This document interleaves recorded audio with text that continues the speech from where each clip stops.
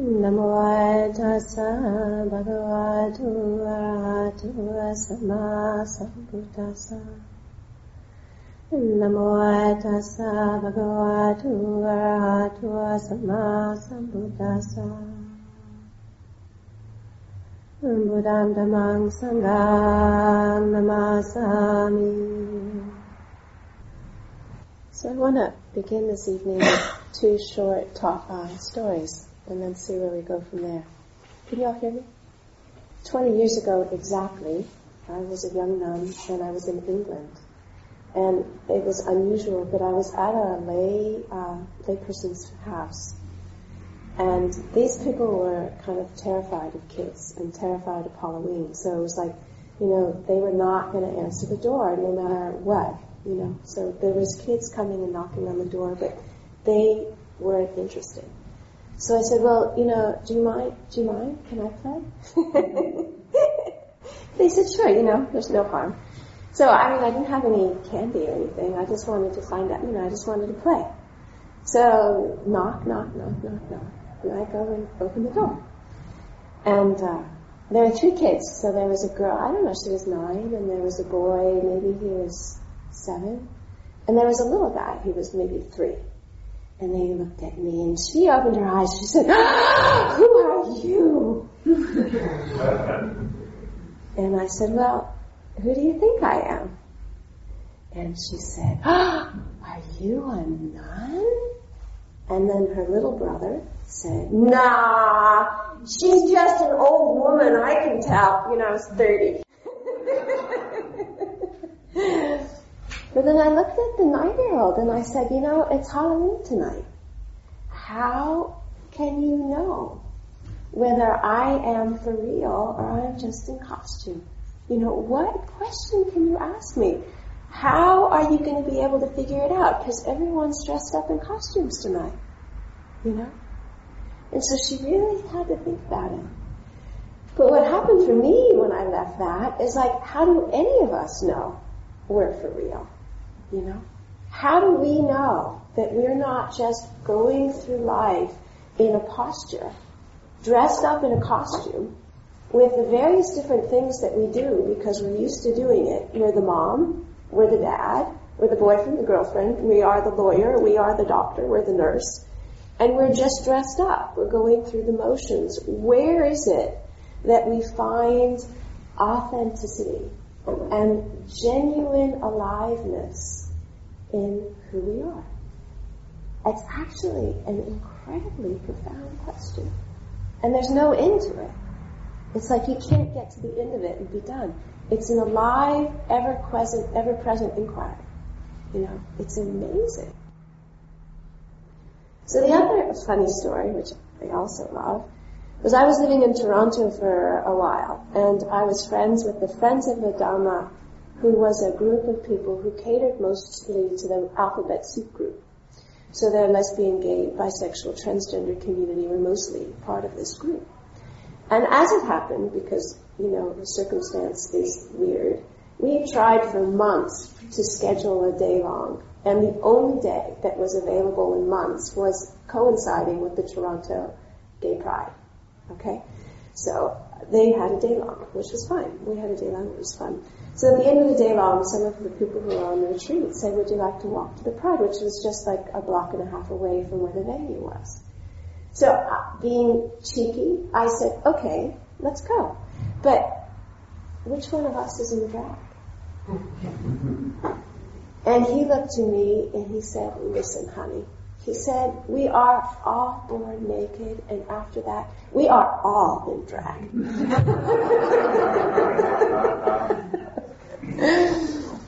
So, it's Halloween. People come dressed up, and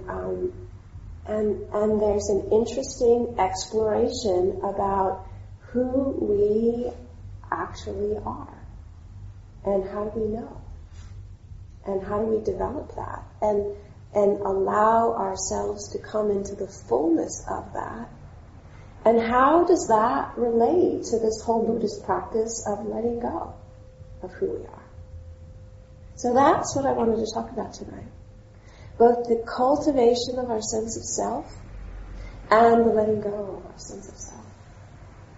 Because they're both absolutely important, fundamental, and both need care and attention. So when we're growing up as little kids, we need to know what family we're part of. We need to know what group we belong to. We need to begin to get a sense of who we are. And there's a whole process of development. And so the people here who have studied psychology will have the different maps that list the different developmental stages that are needed.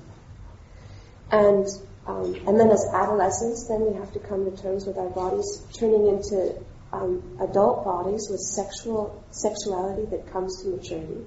And then we have to kind of work with, what is our sexual orientation? And it's important to know what that is. And it's also important to watch and see as it changes, if it changes, how it changes. So that we are comfortable in our own skin and who we are as human beings. And it's important to understand our family, and it's important to have a sense of, what are our relationships with our family? What happens when you just hear the word mother? Does your system go into seizures? Or is there a sense of peacefulness? Or is there a sense of knowing where you belong? And it's not that one of these things is right and another one of these things is wrong, but who we are is very profoundly shaped by our family. And if our relationship with our family is horrendous, it is going to affect virtually every part of our life until we come into some level of peace and closure and resolution with that. And for many of us, it's decades of attending and inquiry and patience and forgiveness and kindness and coming to terms with whatever has happened so that we can come into a place of real, genuine peacefulness in relationship with our family. Because for some, it's just not at all straightforward, We didn't have the holding or the caring that we needed. And so as adults, then we are left to pick up the pieces and take responsibility. But it is our responsibility. So after the age of maybe 18, it's our responsibility. So it doesn't matter the kind of conditions that we were born into. That's past. And now it's our responsibility to take that and use that and compost that and allow that to be the place that gives us access to our depth, to our understanding, to our passion about who we are. We have to know what drives us. We have to know what motivates us. We have to know where our passions are. We have to know where we numb out, where we space out. And that's not as a kind of just as a meditator. That's as a full embodied human being in this world manifesting. We need to know who we are and what it feels like to rest in our own skin. We need to know that and find a way of peace, finding a way of being at peace with that. And for myself, I was hell-bent and determined in meditation, and, I was one of the people who felt, that meditation was an absolute magic wand, and you'd go whoop, whoop, and everything would vanish. I had this vision, that if you meditated hard enough and had enough realization long enough, then everyone would love you all of the time. And it's like, it was really a shock to realize that it actually is not quite like that. And then furthermore, it was quite a shock to realize that I was using the meditation to avoid feeling some of the things that I needed to feel about myself as a person. And then to learn how to stop doing that in order to come into current time with who I was and to decompress some of the layers of compression that had gotten stuck and stuffed and stored and whatever, so that I could actually feel what it was that I needed to feel. And I was flabbergasted, that after 20 years of meditation, there was still quite a significant amount of personal developmental work to do, because I thought that it would naturally just happen through living a virtuous and skillful life and applying meditation. And in my case, that was not true. I needed to bring specific, careful attention into areas of development that had fissures or fractures or were somehow fragile, and learn how to work with that in order that I could come into current time, into present time. You know? And that's a whole story about what that was and how that worked and what I did and all the rest of that. But it was a huge part of my life. And even now, you know, still, 30 years of meditation, 22 years of being a nun, there can be times when something knocks me and I'm right back into a regress state and I'm back into the experience of the consciousness of a child, you know.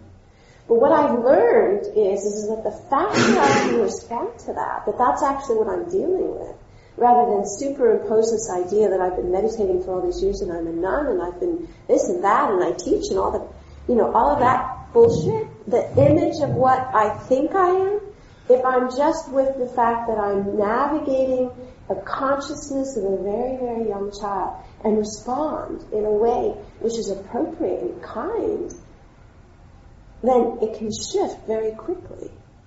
But if I keep on an image, I am a nun, and I've been a nun for this many years, and try and use that costume as a way of dealing with this freaked out kid, it can take days, it can take weeks, it has taken months to try and get to the bottom of it and have it shift.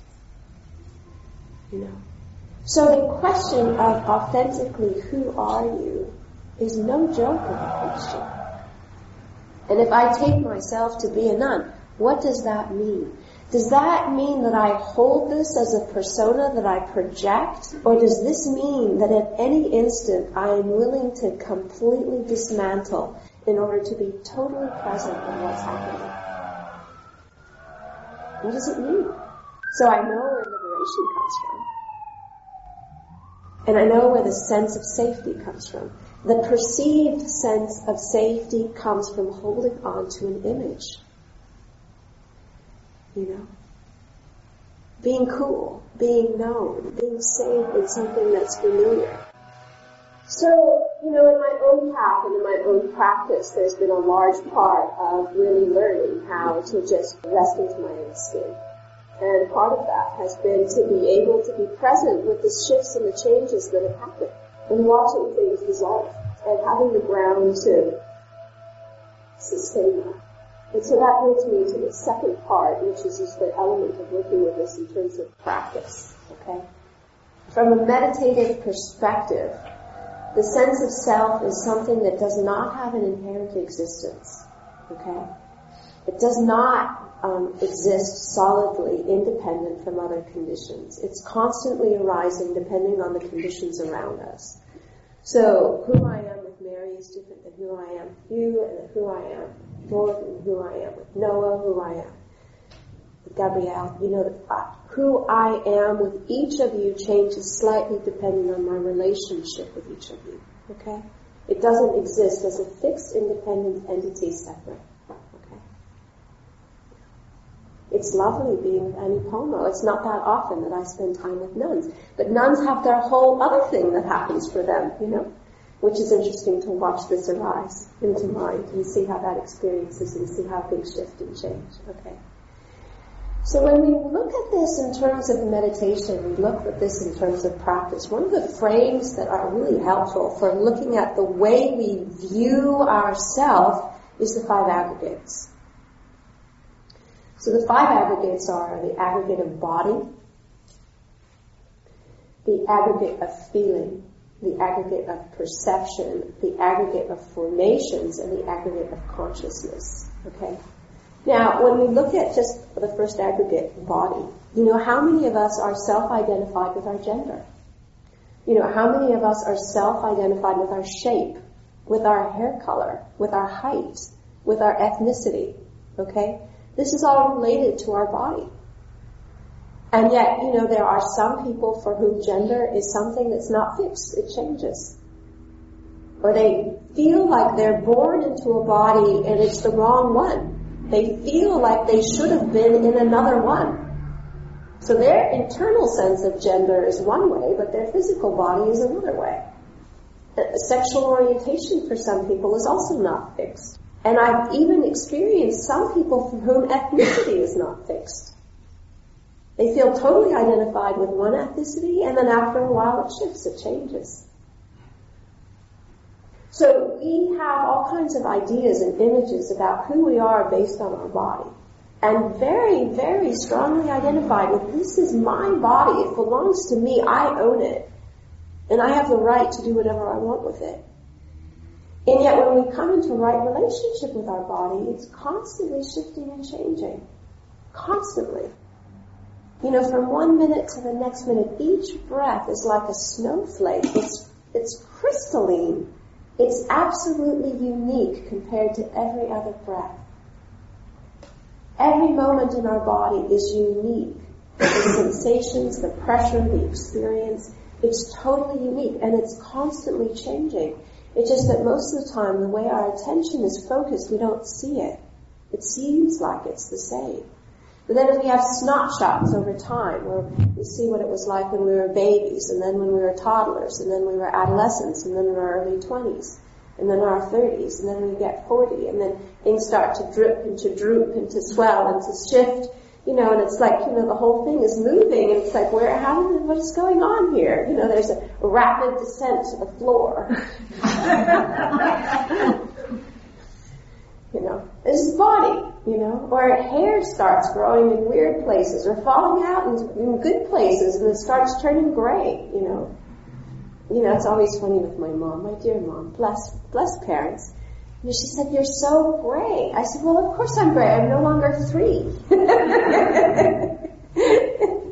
But you shave it, and it's all gone. You can't see it. So there's the appearance of being much younger, because the signs of age are not visible when you shave off the gray hair. Yeah. But this is body. And for so many people, this normal process of body is an absolute ordeal because of the identification of how wonderful it feels, or the image of what it is supposed to be like to be young, you know. And so then as the body begins to age, there's a crisis to navigate, because we don't have the same flexibility or endurance or capacity. Memory shifts, you know, faculty shift. And so the stronger we cling and hold on to this idea of who we are in a fixed way, then the more we suffer when the natural experience of change is something that we're having to navigate. You know? Now, it just doesn't mean that just because you're older, you know, if you're after 50, then, you know, it's finished. Anila and I were just staying with a couple, and he was 80, and he went out jogging for 5 miles every morning, you know. And it's like, well, you know, hats off to you. You know, it's fabulous. So, but there is a time when this stuff does start to kind of fall apart and break apart, and when we've identified as that as who we are, it's really hard. You know, the people who have the hardest time aging are the ones who have been the most healthy, unless they have had a really strong practice where they can have the health and rejoice in the health and make good use of the health, but not cling to it as who they are, you know. So there's body, and then there's feeling, and this feeling is not the feeling of emotion. This is the feeling of pleasant, unpleasant, and neutral feeling. And most of the time, we have strong opinions about the kind of feelings we want. You know, we want to feel good. We don't want to feel bad. And so, you know, when everything is going well, when we have the feelings that we want, when there's a lot of pleasant feeling, we feel, yeah, I'm on it. You know, I'm on the money. My practice is great. And when there's a lot of unpleasant feeling, we feel like I've lost it. Things are not good. But feeling comes and goes. It's not who you are, and it's not your essence. It's not what you're made of. And so when we identify success as pleasant feeling, you know, we are up a creek without a paddle. Sooner or later, the tide is going to shift. And when it shifts, then where are we? We're out at sea. because we completely identified who we are with having a certain kind of feeling. But feeling comes dependent on contact, not dependent on personality or character development or wisdom or compassion. It depends on contact. So sometimes we have things that happen that, hurt, or we experience loss, or, friends disappear, somebody gets sick. That's not an indication that something's gone wrong. That's just, that's life. And so when we know that there's nothing wrong with life, there's nothing wrong with me because of life, then it just helps another layer of just relaxing into our own skin, into our own experience, and being able to meet something with care, compassion, and respect. So the next level has to do with perception. And perception is like, this is red, this is black. Maybe that's even too complicated. This is a shape. There's foreground and background. Perception is the initial cognition of something. And then the next thing is the labeling or the stories or the associations that we have with it. So perception and then mental formations, they are together. One gives rise to the other. But this is all the ideas that we have about ourselves, about how things are supposed to be, how they're not supposed to be, what is good, what is bad, what is right, what is wrong, who is the right candidate to win the election, and what happens if the wrong candidate wins the election. When I think like that, my heart just goes crash. I don't feel a lot of comfort when I think the wrong candidate winning the election. This is perception. This is mental formation. This is the way I have attached or identified with ideas. And we have them about ourselves, we have them about each other, we have them about the world, we have them about the family, we have them about everything. And formations come and go. And there's an enormous amount of view in our mental formations, attaching to who we think we are. Something happened not too long ago where somebody who I'm very close to disclosed to me that he was voting for the candidate I have no confidence for. And I went into shock.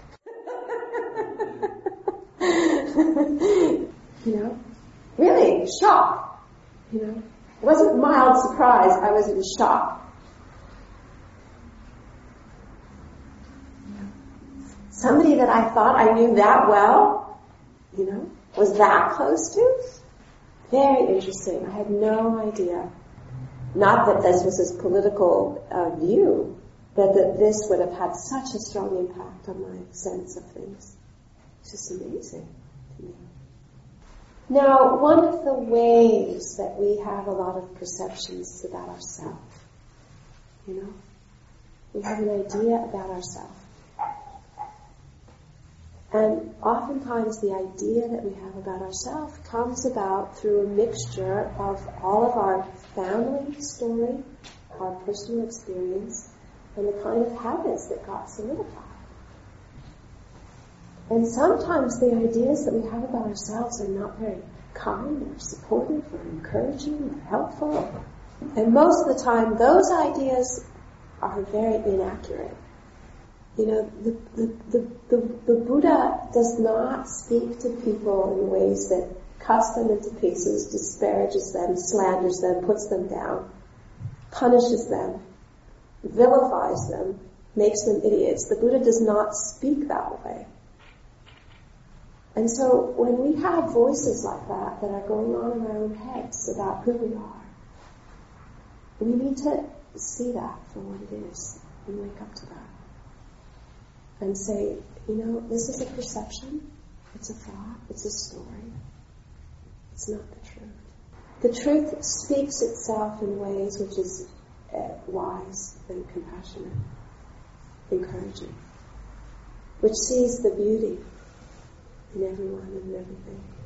It's not stupid, it's not naive, it doesn't bypass places where there may be some areas that need encouragement or work. But it doesn't take the whole picture and reduce it to the one small thing that's a weakness and focus and fixate on that. That's not truth. And that's often the way we relate to ourselves. You know, it was an amazing moment that I had with my father. I came back because the fire, I was out of my hermitage for a while because the Waldo Canyon fire was very close to where my hermitage is, and I was staying away so that I could stay clear of needing to evacuate and also stay clear of the smoke. And when I came back, I learned that a very dear friend of mine was very sick. He had liver cancer and had metastasized. And because my father had had prostate cancer and had done an enormous amount of research, he had a number of things that he felt were particularly helpful for cancer. But he didn't have the energy to call my brother's friends and to tell them about it. And I remember speaking to him, and he said, I feel like a failure. You know? And I heard him say that, and heard him really believe that because he didn't have the energy to reach out to somebody who was dear in the family, that he felt like a failure. And I said, Dad, when you don't have the energy to do something, it's not the same as failing. You know? When you see somebody who is disabled and they don't have the energy to walk, it's not a failure. It's the reality of their limitation. You know? But he really believed that was the case for him. That was actually truth. So each of us needs to become really familiar with the stories that go on in our head, the things that we tell ourselves, the kinds of ways that we form who we are, and begin to discern which of these things have elements of truth in them and which of them are not worth listening to. You know?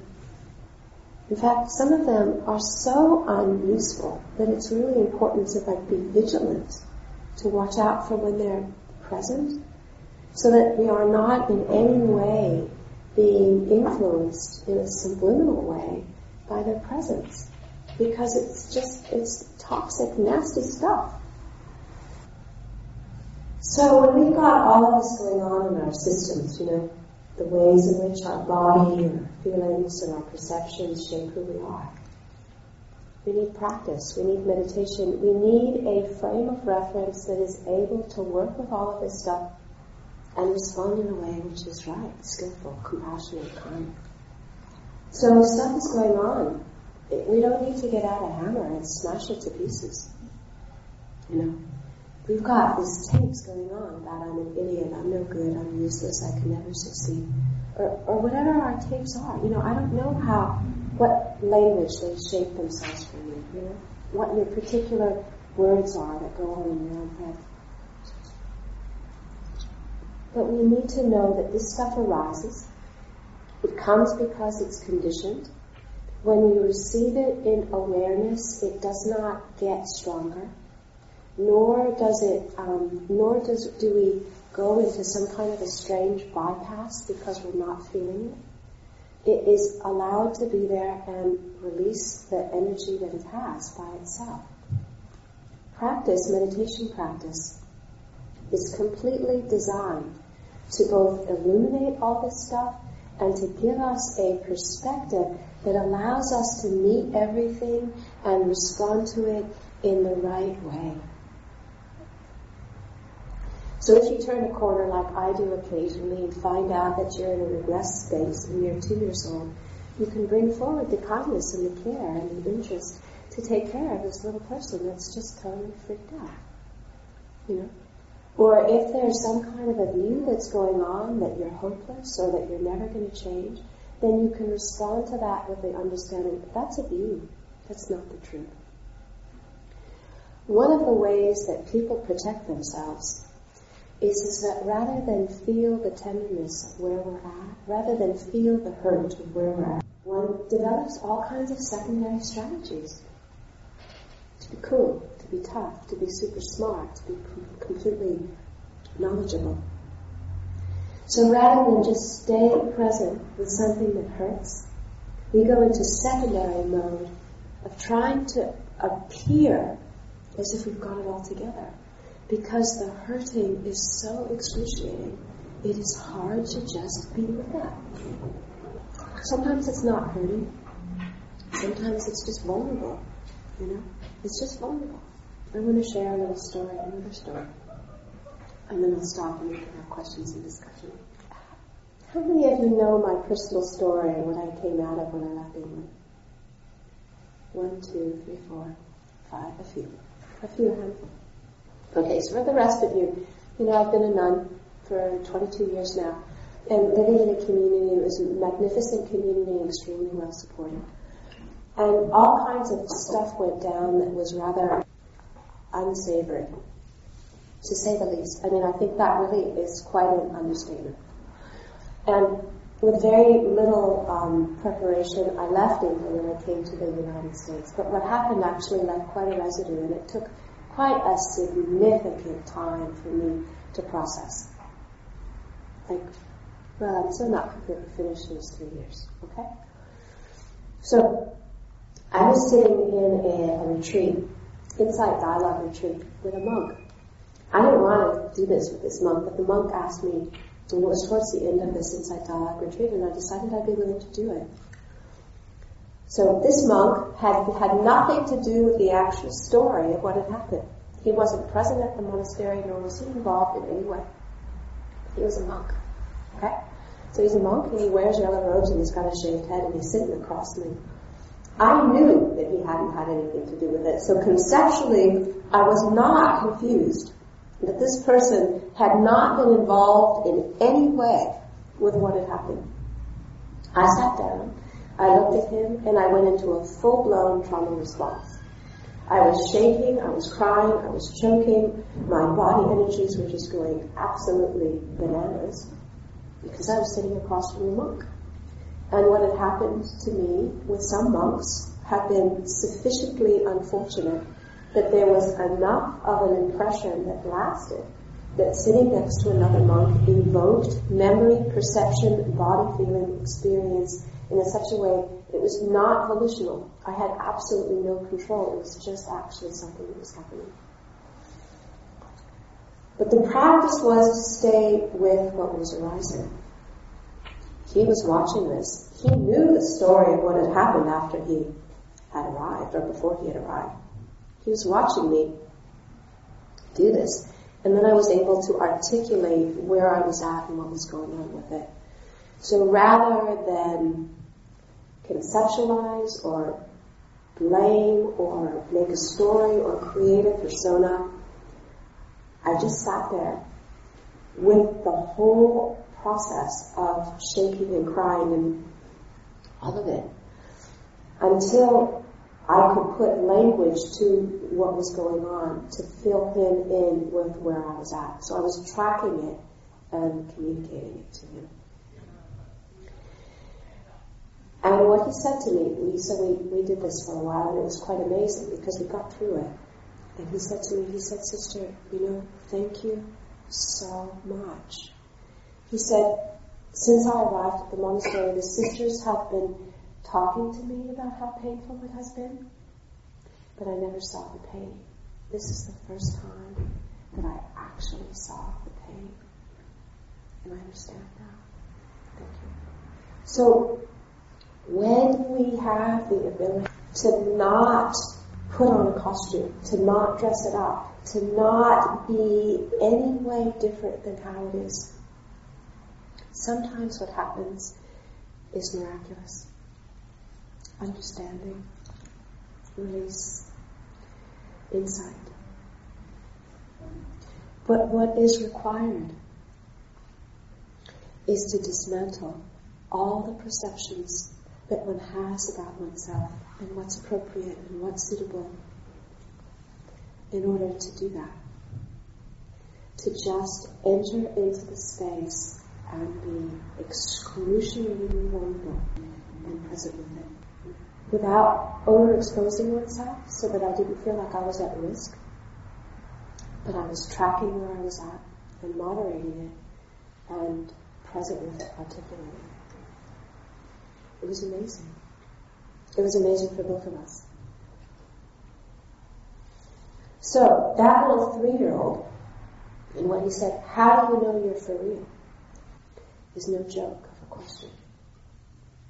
And what does it take for any of us, where we're at, to fully be who we are in the full expression of our humanness and the dissolution of our identification with it? So this is my reflection for this evening on Halloween. Where does it land with you? Yes. No, So, a question, just from your experience, as you came into authenticity with yourself and you decided to take robes at some certain time in your life, like, what did that feel like for you? Like, finding your true calling or nature or place that you felt that you belonged and stepped into one life into another life? What was that transition like? Felt me like somebody took me by the scruff of my neck and said, you go and do that and stay there until I tell you to do otherwise. It didn't feel like a choice in the normal way where you line up this, and this, and you pick which one feels the best. It felt like it was the only option that I had and nothing else had made any sense to me. So, intensity has been like my middle name. I'm learning how to chill out a little bit, but there was this kind of passion. It was so much an absence of choice in the sense that it wasn't between this and that. It was so much every single other option fell away. And so I was determined in a way that, I don't know, I was just absolutely determined to make this work. Which is, if you knew my personality and my family upbringing, and I grew up, in Santa Monica, and I got Jewish family, and my father was, an intellectual.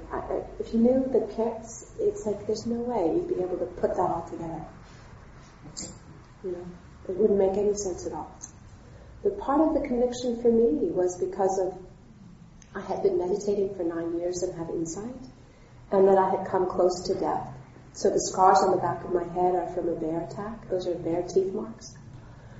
And all of it came together in a way where I totally got it, that the only reason why I was still alive was because of the meditation practice that I had done.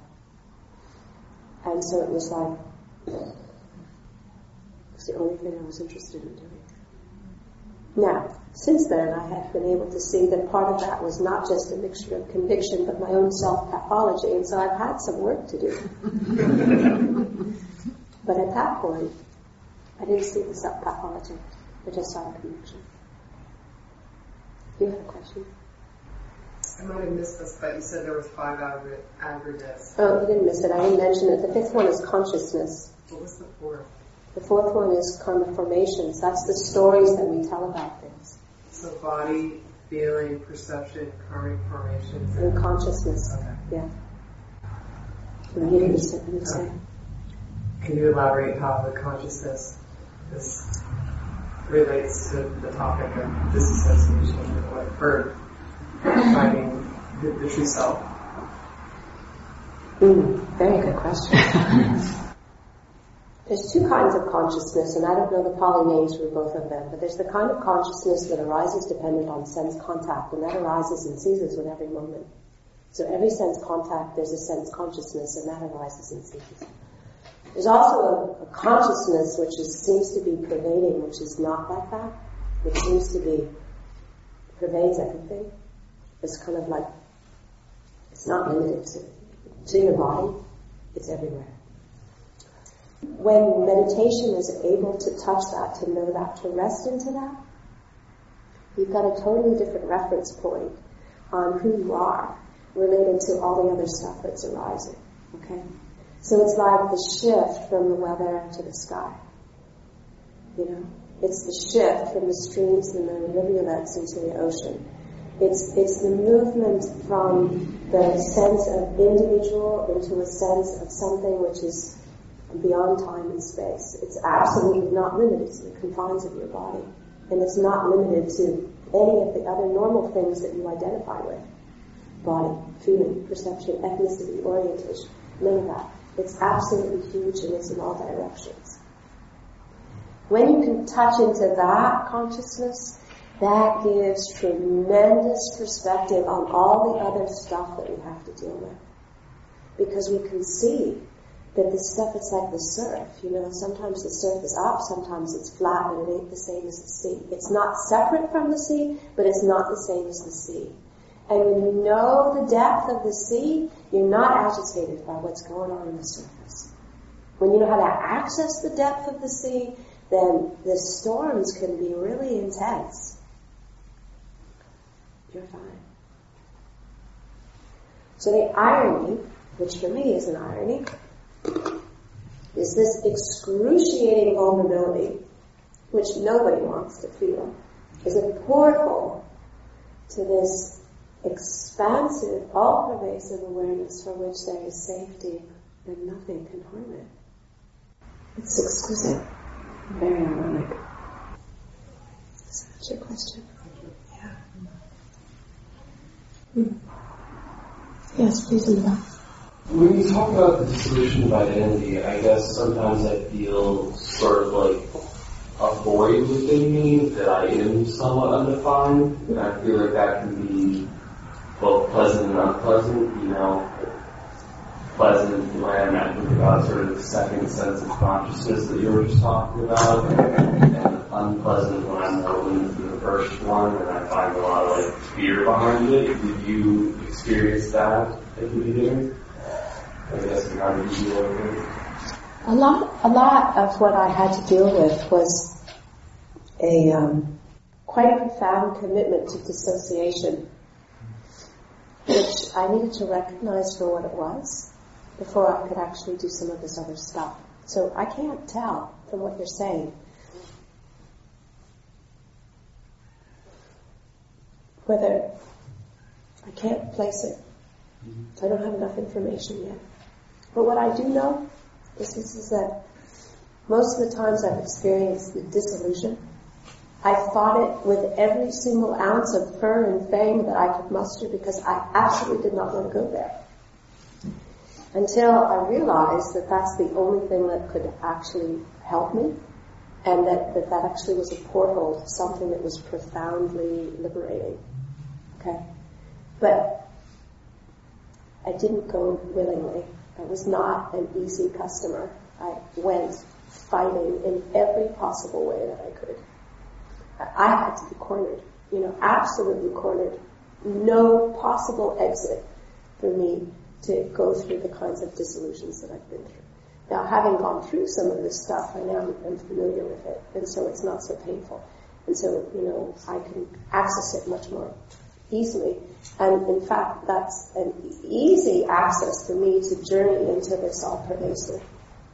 It's just to drop body and mind, completely drop identification and journey into that.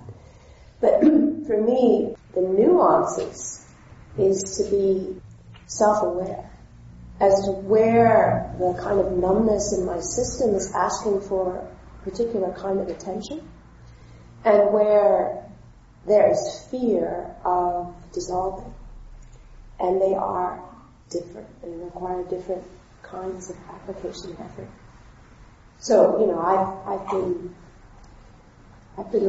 I've been really interested and committed in doing all kinds of work. Doing body work, doing psychotherapy work, doing cranial work, doing all kinds of work, because doing raw thing, I was talking with somebody not so long ago, and I was saying, the raw thing person, he would rub my nose right into whatever stuff was there to deal with. I didn't go to have it taken away. I went to have my nose rubbed in it so that I would know where my work was. And then having been focused on where my work was, then I knew where I needed to attend. So, I'm not in your skin, so I can't answer for you, but what I can say is that for myself, it's a rich process, and there are many layers, and my own inability to track my disassociation was really very strong for a long time. And it required commitment and persistence and bringing in all kinds of alternative skills to be able to get angles on it so that I wasn't doing it, to be that. And then when I knew I wasn't doing that, I wasn't dissociating, then I would be able to know whether the fear I was experiencing was a fear of disassociation or a fear of entering into territory I didn't want to explore. So that's your question? Thank you. Yeah. Yes, please. I was curious, in terms of accessing authenticity and vulnerability in situations where you don't feel entirely safe, or where there are kind of expectations of you, where you might not feel that you can be fully vulnerable.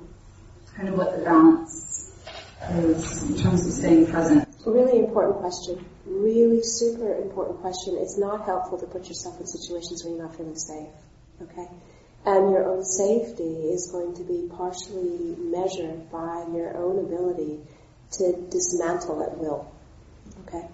So if you're not able to dismantle at will, whether you're dismantling because of other circumstances, that's tremendously vulnerable experience. And you need to be in a profoundly safe experience for that to be held in a way where it's not really unfortunate in terms of the results, right? So you're right, when it's not safe, you don't do stuff like that. You just don't, yeah? But what can happen, or what I can experience, though I'm not, I can definitely see how I can get defended, And when I'm defended, I'm tough or whatever, I'm trying to do something. But when I can soften into my fear and my anxiety or my whatever's, I can tolerate the exposure or the vulnerability in increasingly less safe places. So I'm creating the safety internally by my capacity to track myself and self-regulate, rather than expecting the outer environment to be self-regulating and folding for me. Yeah. But, I get triggered and I react and I tighten up and I tense up, and then it takes me, I need to have some place where it feels safe in order for me to decompress what's been happening and figure out where I stand with it all, and what needs of mine need to be addressed, and where is my reactivity that I need to let go of. And usually it's a mixture. It's not usually just one or the other. Usually it's a mixture. Did that answer it? Yeah. I'm very new to Buddhism. I just know the concepts that you pick up from hearing things, around. But one thing that I seem to really have a difficult time understanding is the concept of detaching yourself from things and yet still remain present. What is a more acceptable concept in Buddhism, synonymous with attachment, or when is it okay to be close to something, or do you understand what I'm trying to ask? I do. And I would think from a beginner's point of view, the best thing that I would recommend is not to worry about it. To figure it out from your body, to try and get to a meditation place where you get a somatic sense of what that means, okay? So, for example, here's a bell, alright? It's a bell. Now, I can hold the bell out here, I can hold the bell in here. I can really grab hold of this bell so tightly, or I can hold it really lightly, I'm in relationship with the bell, But depending on, if I'm really grabbing really tight, I can feel it in my back, I can feel it in my jaw, I can feel it in my forehead, because I'm really holding on super tight. I don't need to hold on to it that tight. I can just hold on to it like that. Yeah. I still can know the bell. So, with this, it's a little bit of a weak example, because it's not usually we don't do this with bells, but what happens is that we have something and it becomes mine, My body, my thought, my feeling, my car, my computer, it's mine. It's not yours, it's mine.